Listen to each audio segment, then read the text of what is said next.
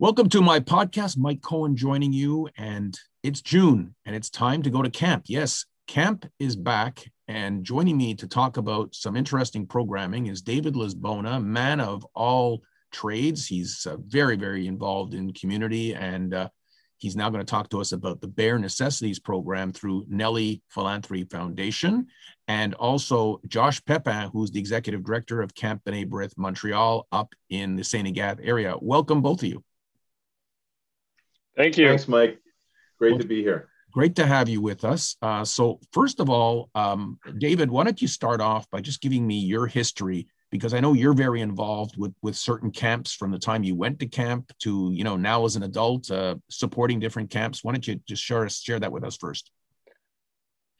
Sure, Mike. So I spent my camper career, let's call it, at YCC.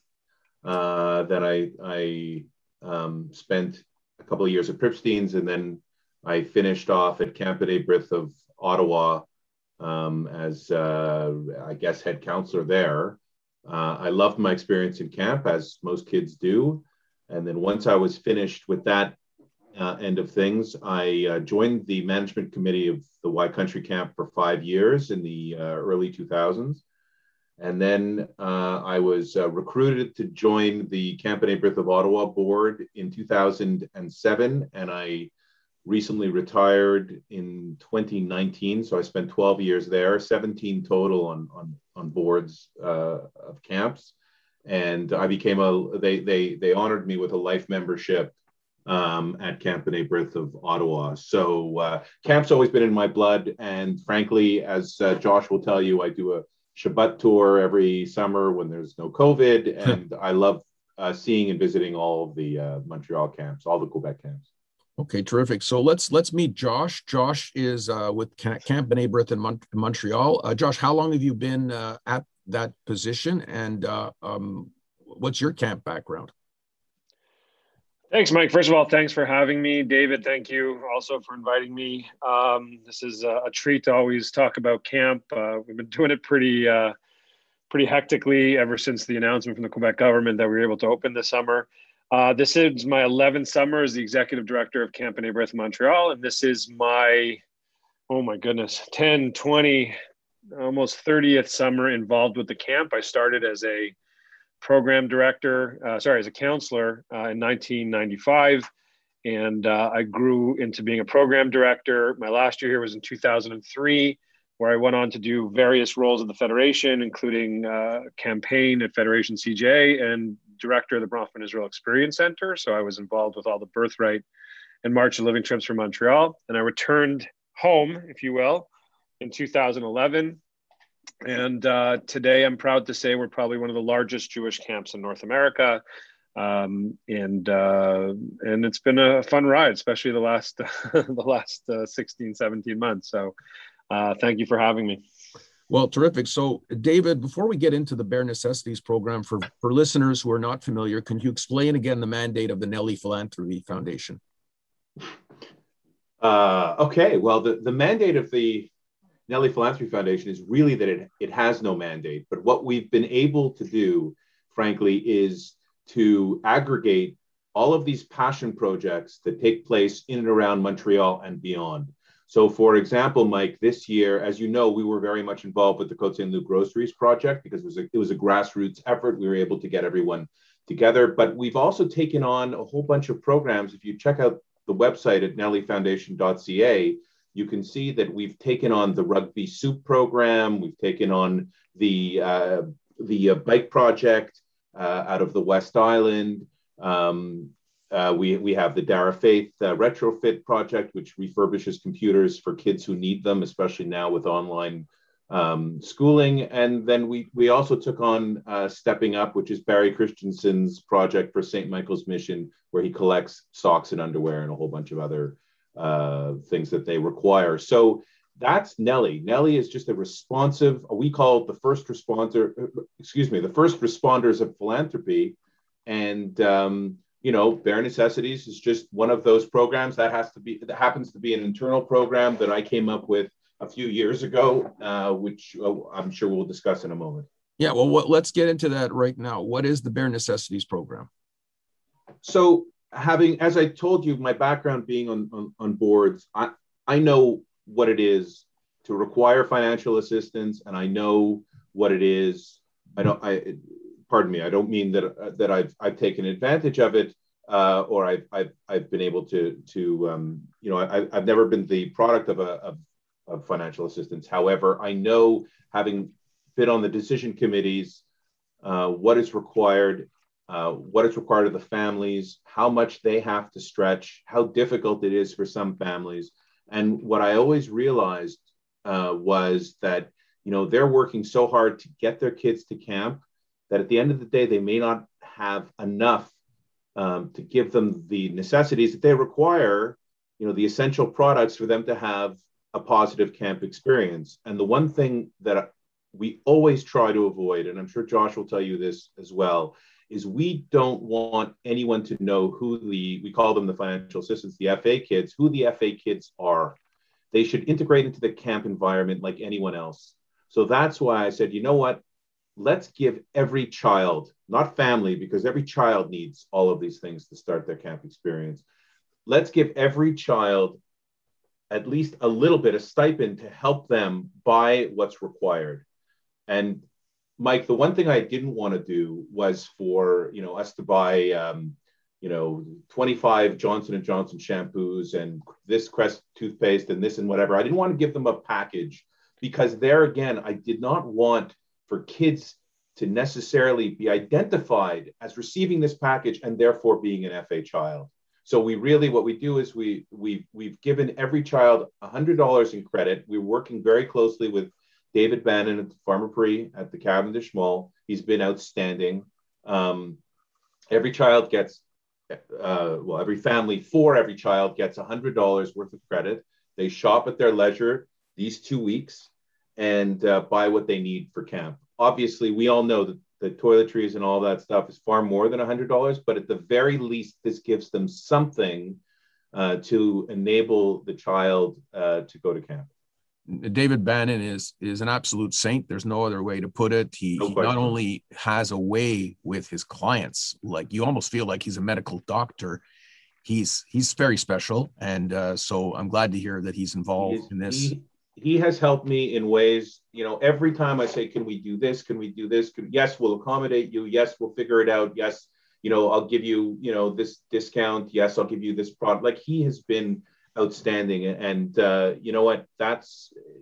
You cannot say enough good things about the Farmer Prix and the Cavendish Mall and the ownership there. No, that's absolutely for sure. So Josh, there's 5 community camps that are benefiting from this. How's this going to help kids at your camp? Well, I think it's important to point out that Camp B'nai B'rith of Montreal is celebrating its 100th year birthday this year, its centennial birthday. And Camp B'nai B'rith was founded on the premise that it's part of our mission that any child who wants to go to camp should not be denied camp for financial reasons. So on an annual basis, Camp B'nai B'rith hands out close to $500,000 in subsidies and scholarships to families in need. It is, like I said, the premise of which this camp is built, and it's a mission that we continue to service today. So everything David's talking about obviously tremendously benefits some of our families, those who are looking for a little extra help before they come to camp. As well, this is what we do on a normal basis. So pharmaceutical companies are helping us and sending these things up to camp. We never want to feel that a child is needing or wanting something, whether it be a bare necessity, as we like to talk about it in this podcast, or if they just want something that other kids may have that they couldn't get at home. So what David's initiative has done is allowed our families to go and get the things that they need. As well, we as Camp B'nai B'rith offer this program and have offered this program for the better part of 40 or 50 years at our camp, where all these pharmaceutical companies have always been very generous, sending us different shampoos and deodorants and sunscreens and bug sprays and all these different toothpaste. So again, we're able to do it both in Montreal, thanks to David's initiative, and up at Camp B'nai B'rith. Josh, due to COVID, they had to cancel camp last year, but Yeah. this year it was kind of late in the day that it was decided. But you tell Yeah. me you're packed. How is it going? What are the safety protocols that you're taking this year? How's it going to be different and as safe as possible for the kids and staff? So I think it's a great question, Mike. And I think, part of our challenge is to, we all understand how important camp is going to be for our children and for our staff and for our parents, after, the in and out of lockdown for the last 17, 18 months. And I think part of the challenge that we have as camp is to make sure that we do things in a safe manner, but also try to make sure that the kids and the staff still have some semblance of normalcy and understanding that at the end of the day, the common denominator is still camp. So how does that challenge us? Well, there's going to be a lot more outdoor programming. We've rented and bought a lot of tents, so we were able to move our programs outside. And if it rains, we still have the opportunity to run them. So again, we don't see the programming shifting that much, except for potentially where the physical elements take place. Before camp, we're going to be asking our families to limit their social interactions for 5 days ahead of camp. There's going to have to be a PCR test done here in Montreal. A negative result gets you on the bus. We are going to be bubbling campers and staff once people arrive in camp. And right now, thanks to the Quebec Camping Association, I think it's important to point out that, again, they also helped us with this. And in their lobbying with the government, their discussions with the government, we wanted to make sure that camp didn't go too far down a line where it wasn't recognizable anymore. So I think even with the bubbles, they haven't really limited us on capacities and bubbles and so on and so forth. So we're able to, during camp, organize things properly so that we are not as exposed as we need to be from the pandemic perspective, but the kids will still have a really good time with their friends and family that they come to camp with. So bubbles will take place. Secondary test will take place in camp. And after 14 days, we're looking at, if the virus is not introduced into camp, which we're confident won't be, we'll start to open up a little bit and maybe do things more traditional that kids would know from year to year. So that's basically, in a nutshell, some of the protocols we'll be instituting. And there's certain things in camp that will look a lot different, like food service. But again, if food service is one of the few things that we have to throw a curveball to our kids about, I think everyone will kind of live with that in order to be able to be at camp physically and to be having fun during the whole time that they're there. Very well summarized. So David, to wrap it up, please tell me, what are the names of the other camps that are participating in this program, the Bare Necessities? So very briefly, in 2019, we started it with Camp Aîné Brith of Ottawa. And this year in 2021, we have Camp Aîné Brith of Montreal, Josh's camp, YCC, Kinneret, Massad, and Camp Aîné Brith of Ottawa participating again.